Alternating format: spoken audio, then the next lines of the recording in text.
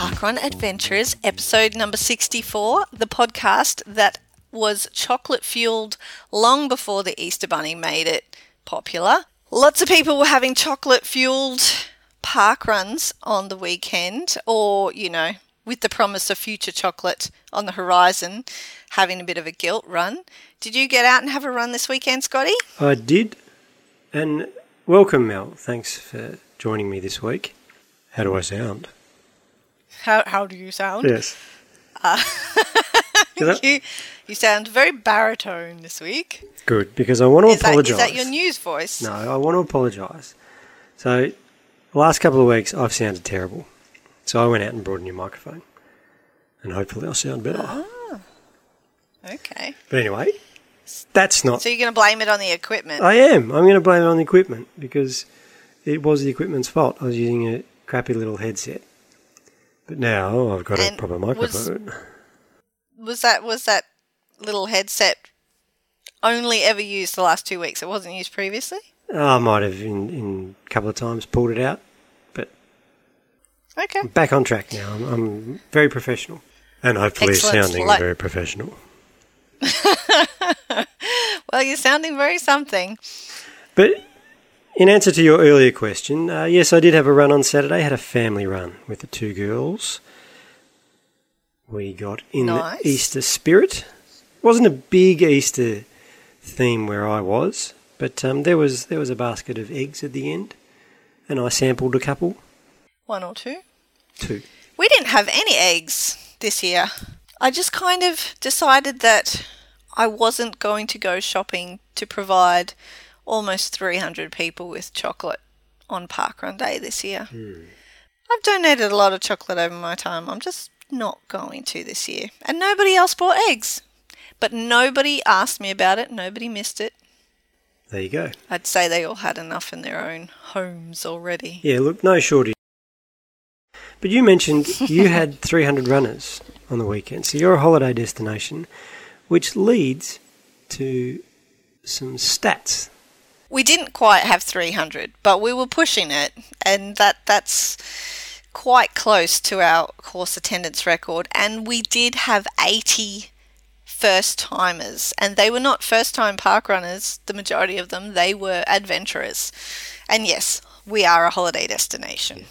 Well, there you go. So I don't want to step on Ian's toes here, but we had a great weekend. We broke our national attendance record. Do you want to know the final number? Yeah, I would, actually. I don't know what that is. 33,192 parkrunners ran or walked on Saturday. Wowzers. Yeah, it's a good number, isn't it? Worldwide, we went over 200,000. So there was 210,000 people attended parkrun over the weekend. That's a lot of runners. Isn't it? Or walkers. Yeah. I don't suppose you know what our previous national record was off the top of your head. I've put you on the spot now. Ian, this is where you're not stepping on toes. Ian would know. Yeah, exactly. Ian would have known that. So there's the difference. There's the difference between the two of us. But have a listen to this list of events that broke their attendance record this week. Hobart, Central Lakes, Victor Harbour, Taree, Geograph Bay, Bunbury, Rhodes, Golden Beach, Harvey Bay, Tamworth, Kingscliff, Bendigo, Kira, Curl, Lake Joondalup, Ballarat, Noosa, Main Beach, Sandgate, Merimbula, Yamba, Fingal Bay and Airlie Beach. People have gone on Easter holidays and gone parkrunning. That's 10% of the events in Australia have broken their course attendance records. And that has to be, especially when you consider the fact that it's also a national attendance record. That's not just robbing from, I don't want to use the word boring, but perhaps the non-holiday type destinations where people actually live. And so it's not just taking those parkrunners away. More parkrunners are also coming. Yeah, yep. There were. I mean, the numbers, I was at Westerfolds, the numbers were a little bit down, but not much. And we're a big city town. We're a big city event. So, yep, you can't argue with facts. And those facts are parkrun's hot right now. We talk about it being hot in January and February, but to still be going strong now is good signs. Easter is always a big weekend, I think. Historically speaking, even in previous years, it's cool. It's cooling down. People are on holidays. People are happy. People want to run off some chocolate. I think these are the factors that contribute. But there's also other fun stuff that happens over this weekend. For the last several years, we have had a gentleman named Phil Rourke, aka the Eggman, do some fun things with Guinness World Records and egg and spoon racing. You would have heard about this a couple of years ago. There was actually a national call out for people to try and break the 5-kilometre egg and spoon Guinness World Record. Yes. Scotty, were you involved? Did you guys do a record attempt at your event at that time? Look, I was involved in it a few years ago, but we didn't partake in it at my event. I can't remember anyway. It wasn't last year, it was the year before, I think. Yeah, it was a few years ago now. Yeah. But this year, Phil's had a crack at doing 2. A crack. Pun intended. And one of our parkrun adventurers and roving reporters, Dave Moss, was actually there where he did it at Sandgate Parkrun, and he had a chance to speak to Phil afterwards, and this is what he had to say. Okay, hi, I'm with Phil Rourke at Sandgate Parkrun. And Phil, you've just done a 5k jog with 2 eggs. How'd you go? I started with 2 eggs. I was going for the world record for 2 eggs, 5 kilometres, egg and spoon race. And it's never been done before, as far as I know. It was going to be a brand new record with Guinness. But unfortunately, I broke 1 egg. I dropped the right-hand egg after roughly 2 kilometres. And I carried on as usual, as I would normally, because I'm an egg and spoon runner. I've done the Gold Coast Marathon a couple of times before.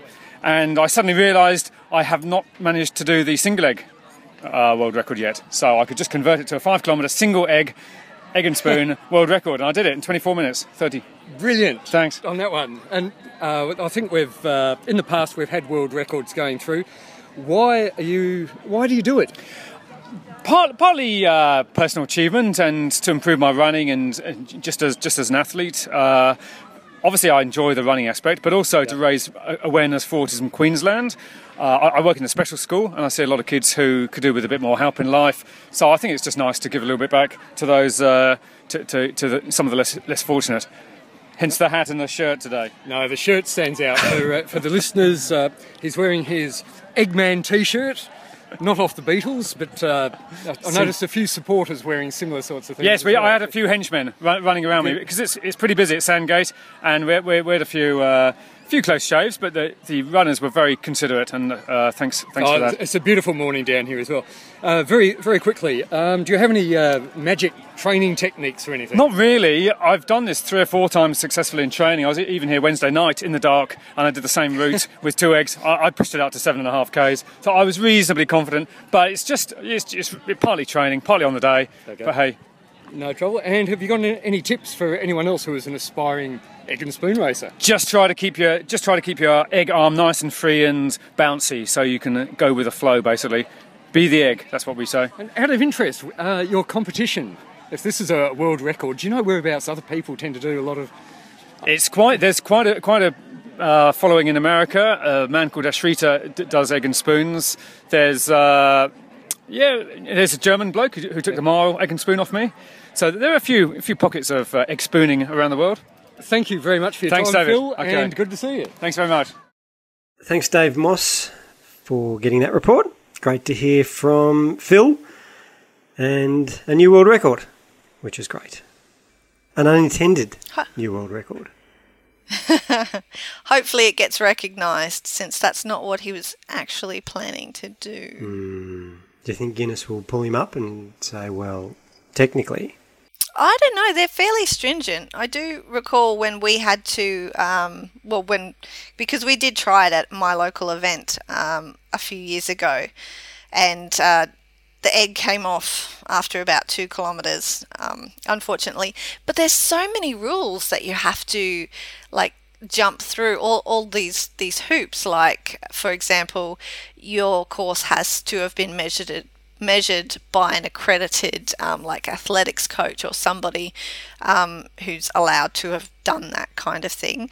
And then you have to have 3 impartial judges who are from various backgrounds that are recognised by sporting organisations, or, you know, like when you want to go get a JP to sign something, you have to tick all these boxes about, these guys verify it, and then you have to video it, and it's a whole big deal to actually set it up. So Guinness know what they're doing in terms of making sure everything's legitimate. And I'm sure they've had heaps of practice with this at Sandgate, but whether or not, I can't remember if you have to sort of specify at the outset that this is the record you're going for and they can alter it afterwards. I guess if you've got those judges there and the video footage proving it and everything like that, you should have a fairly strong case. Hopefully he does, because, that's a bit cool, having a Guinness World Record set at a parkrun in Australia.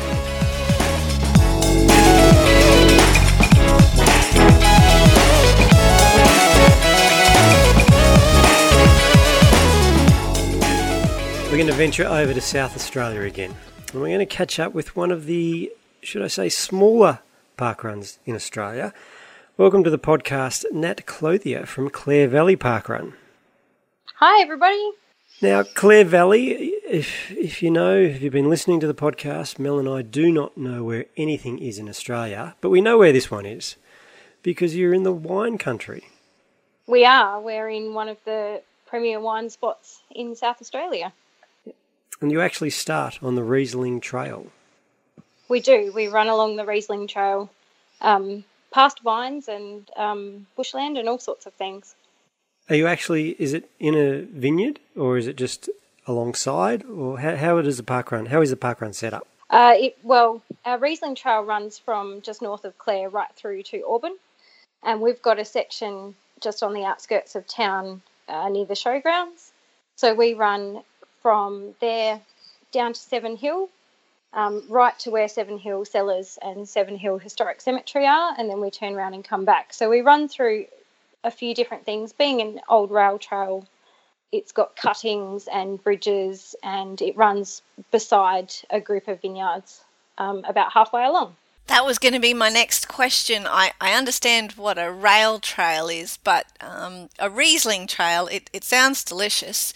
I just was wondering, so it runs in between vineyards, literally. You can just see vines and grapes as you're running. Yes, absolutely. And you get to run past and turn around Seven Hills. Do you ever get tempted to have a little bit of a wine station there for your runners? Possibly, although it is also at the cemetery, so people are pretty keen when they reach that to turn around and come back. They don't really want to stop at that end. Is it quite an old cemetery? It is. It's a historical cemetery from the original monks. Oh, what's the word? They started the Seven Hill cellars down there. Oh, well then it should be a happy cemetery if they're monks who started making wine. That's none of those terrible, violent, historic deaths or anything like that. No, I don't think there's any of those in there. Awesome. And so you're the founding event director at Clare Valley. What drew you to parkrun? Because obviously that's a little bit of a distance away from your closest event. How did you first hear about it? What's your running story? Well, I heard about it through a friend who was living up in Queensland at the time and had started going to parkrun. And when I asked her about this thing that seemed to make her extremely happy, and she encouraged me to start running, she told me that there was a parkrun at Torrens in Adelaide. So on my honeymoon, no less, I turned up on the second day of my honeymoon with my poor husband in tow, who was very hungover, and went for my first kind of run with all these parkrunners. And I must have looked really lost, because I made about 20 friends in 5 minutes when I turned up. And they all told me how it would work and what I needed to do and where I would go. And when I finished, they were all really friendly and asking me how I liked it. And I thought, this is fantastic. This is what running should be about. Well, you're still in your wedding kit, Nat? Maybe that's why you were so... No. No? It was a little while after the wedding. Okay. Maybe they felt sorry for the girl who rocked up with the hungover husband. They did wonder who he was for a while. Well, you've started your marriage off on the right foot, that's for sure. You can't complain, a few years down the track that, this is not what I married. You got into it straight away. Mm-hmm. And have you continued running, both you and your husband? My husband's not much of a runner, but he does support us quite a lot. He's always out at parkrun doing all sorts of jobs and tail walking and whatever needs to be done at the time. But, yeah, he's the first to admit he's not much of a runner, but I do run. And he continues to support me, which is awesome. Now, I mentioned in my intro that you are one of the smaller events going around.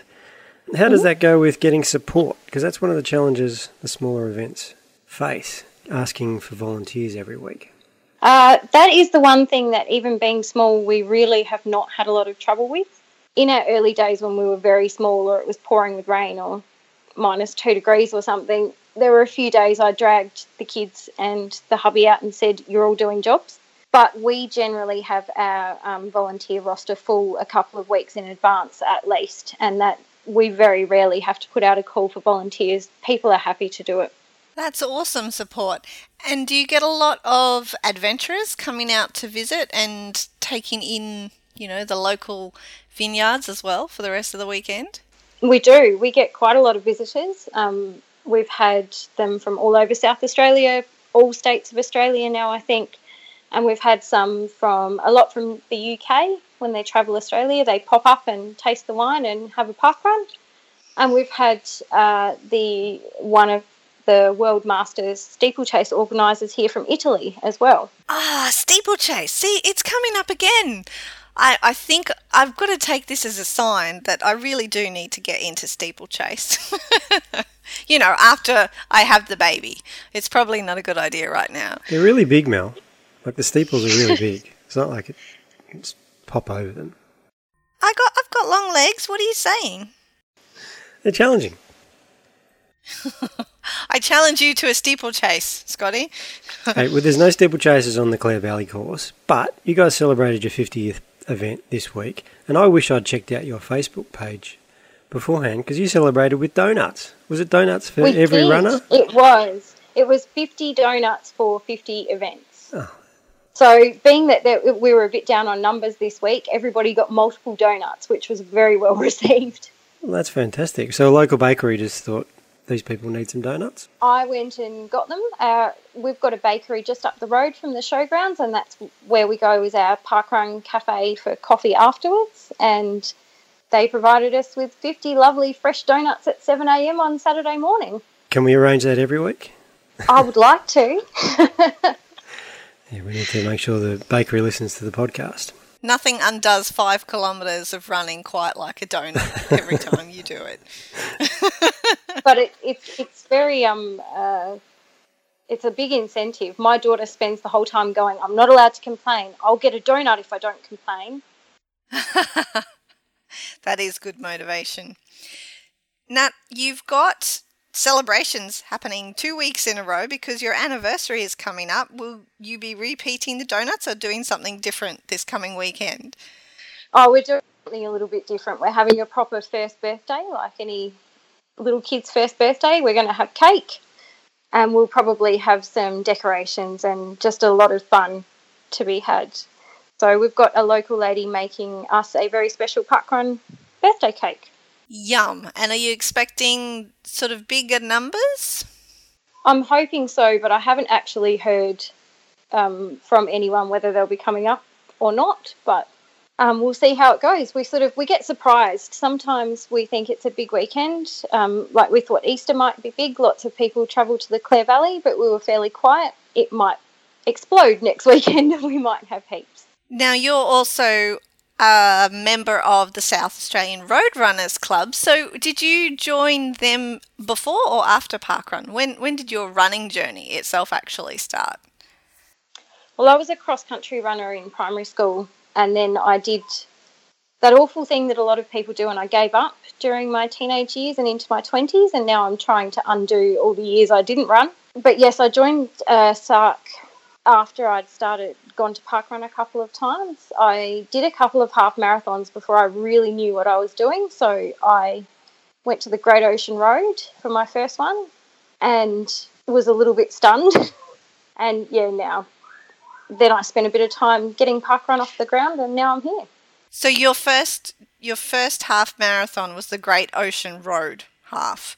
Yes. That was before I knew what the heck I was doing and how hard it actually was. Well, that's kind of jumping in the deep end, isn't it? Because you've got some serious hills on the Great Ocean Road and a lot of wind, I understand, as well. Yes. It was pretty hard work. And have you found the support of the club to really help you? Like, does SARC actually do organised club events as well? I think they do in the city. I'm a regional member, so I have access to all their online training plans for different distances and a bit of a discount on entry to SARC events. Being not in the city, being so far from the city, we don't get as much benefit out of it, but I know they do run regular running groups and events. Now, Nat, we usually ask for a top 3. Now, because you've only visited a few parkruns around South Australia, have you got a top South Australian parkrun that you've run at this year? Oh, that one's really hard. I love my own because I've been on a bit of a PB streak here, but outside of Torrens, my favourite place to go is probably Victor Harbour. They are the most welcoming and friendly people, and I'm always on holiday when I go there, so it's even better. Well, holidays help, but we do hear very good things coming out of Victor Harbour. It's a popular nomination. It is. Have you got some more adventures planned? There will be some adventures planned. Mostly this year I'm going to try and get around and maybe, hopefully, get my statesmanship in SA.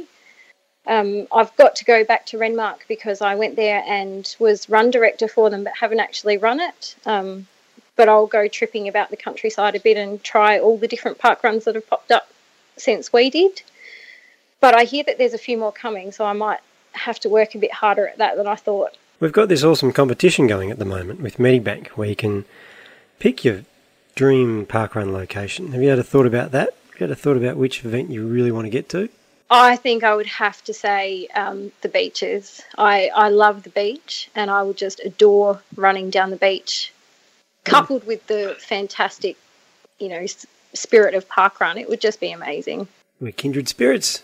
Would you take, if you win, will you take me? Because that's on my top list as well, my number 1. Oh, maybe. You'd have to fight my family, I think. It was worth a try. Well, Nat, thank you very much for joining us on the podcast this week. I think that's going to have to be our new question, is asking everybody what their must-get-to event would be, even after the Medibank comp finishes. I am very keen to get to Clare Valley Parkrun. It has been on my list just quietly ever since you guys launched, so I can't wait to get back to South Australia. I haven't been there in about 2 years. The last time was to do a half marathon in McLaren Vale, organised by the South Australian Road Runners Club. So that was a really good one. Absolutely destroyed me, but there was wine at the end. So Claire is on the list. Excellent. Well, we look forward to welcoming you.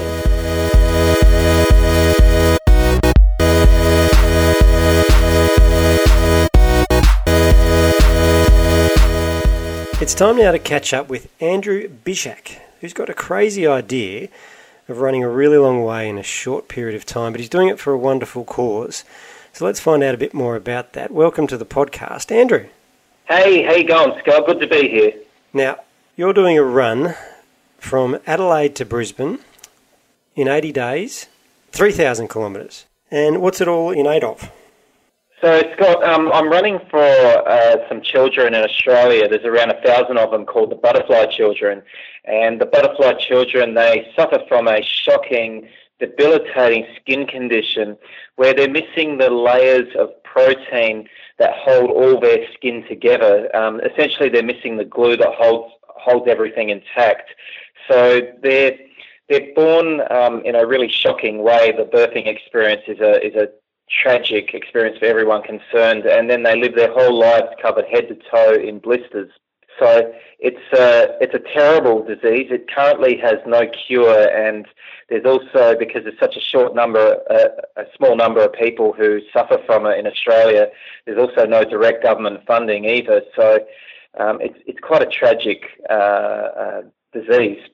Where, Andrew, did the idea to run a ridiculous amount of kilometres you're raising awareness as much as funds, but where did the idea come from to do that? Well, it was about 2 years ago, a girl that I met called Kate Turner, who I'd actually met 5 years ago.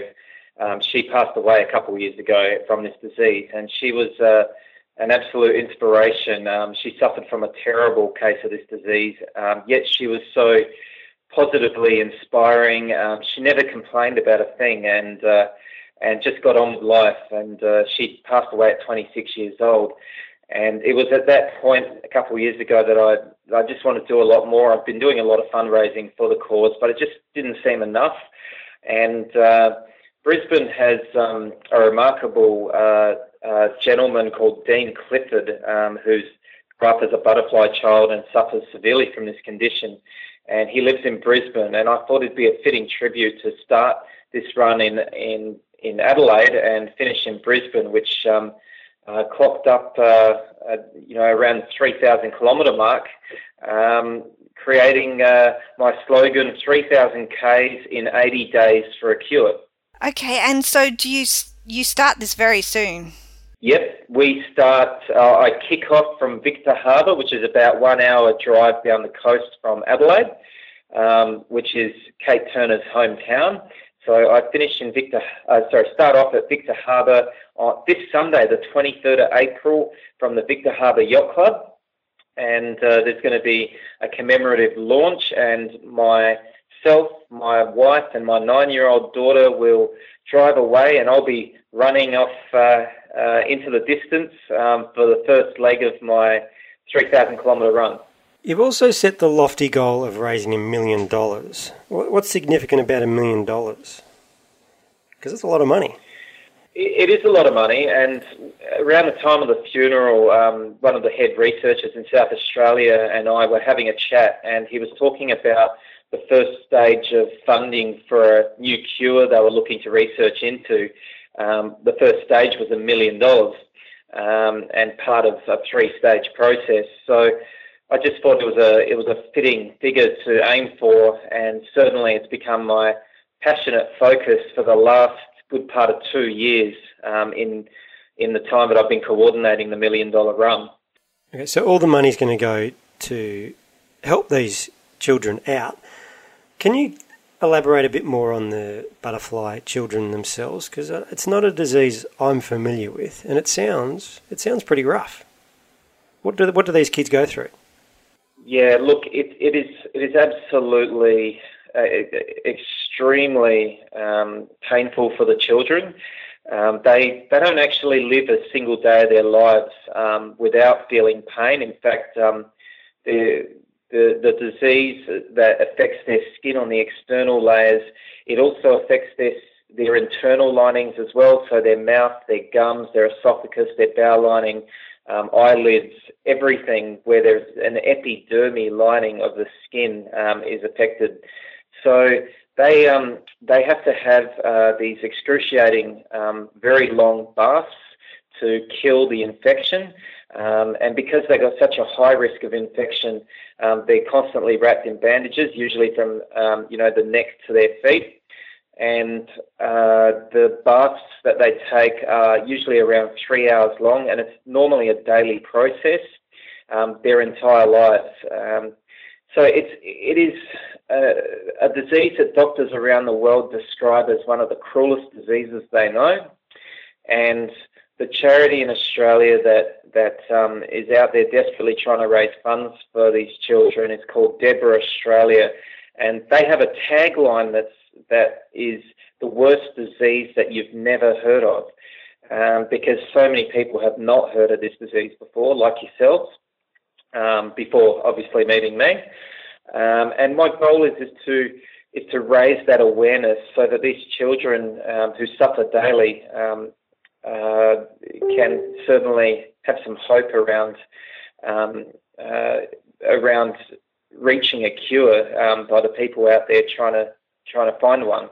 part of your fundraising attempts, Andrew, involve the opportunity for people to join you on the run for a donation as well. Can you tell us a bit more about that? Yeah, absolutely. This is a real exciting part of the $1 Million Run.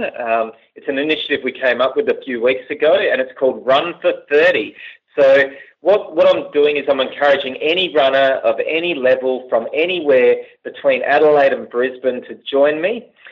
They can do any distance run they like at any point during the run that I leave from on the day. And I've got a long list of towns that I'm going to be staying at and stopping in. So they can join me at any point of the route. If they want to have a little road trip and join me in a country town somewhere outside the capital city, they'll have the opportunity to do that. And for a $30 donation to the cause, they can run any distance they like along with me, which will give me some company as well, and create a good experience for everyone involved. And if somebody wanted to take part in that, how do they go about donating the $30 or more? Yeah. Look, they can jump on my Facebook page, The $1 Million Run, and we're just in the process of creating an event around that. So in the next few days, there will be an event page where they'll be able to log on and join me. In the meantime, I have a donation tab on my Facebook page as well as my website, themilliondollarrun.com.au, and you can jump on that website or the Facebook page and click through to the donation link, and you'll be able to register Run for 30 when you secure your donation. Okay, that sounds good. I think I'll be running with you on your journey, Andrew. With everything on the Parkrun Adventurers, there's a parkrun connection, and you're a Victor Harbour parkrunner. Tell me about Victor Harbour. Yes, I am. Victor Harbour is beautiful. It's an absolutely gorgeous parkrun along the Esplanade, looking out to the coast and the cliffs, and it's just a stunning 2.5 kilometre one way with a return loop of 2.5 kilometres, and it's just a beautiful parkrun. Do you have any plans to scan your barcode in over the next 80 days from the 23rd of April? Mel, that's a good one. I hadn't even thought about that. I'm sure I could. I might have to stick that in my pocket and take it with me. Absolutely. You should be able to find yourself near a lot of parkruns when you've got 3,000 Ks to run from south to north. Absolutely. And I'd encourage all park runners who might be listening to this to definitely jump on and join me, even if it's just 5Ks. Get involved and do something a little bit different, have a bit of fun with it, and help a great cause at the same time. Andrew, good luck heading off on Sunday. Good luck for the next 80 days on your journey to Brisbane. Thank you, Scott. Really appreciate it. So it's 80 days of running over a 4-month period. That's an average of 5 marathons a week for the next 4 months, running 80 days in that 4-month period. And, just can't wait to get out there, and looking forward to meeting as many runners out there on the road as I possibly can. We'll be keeping an eye out for you. Awesome.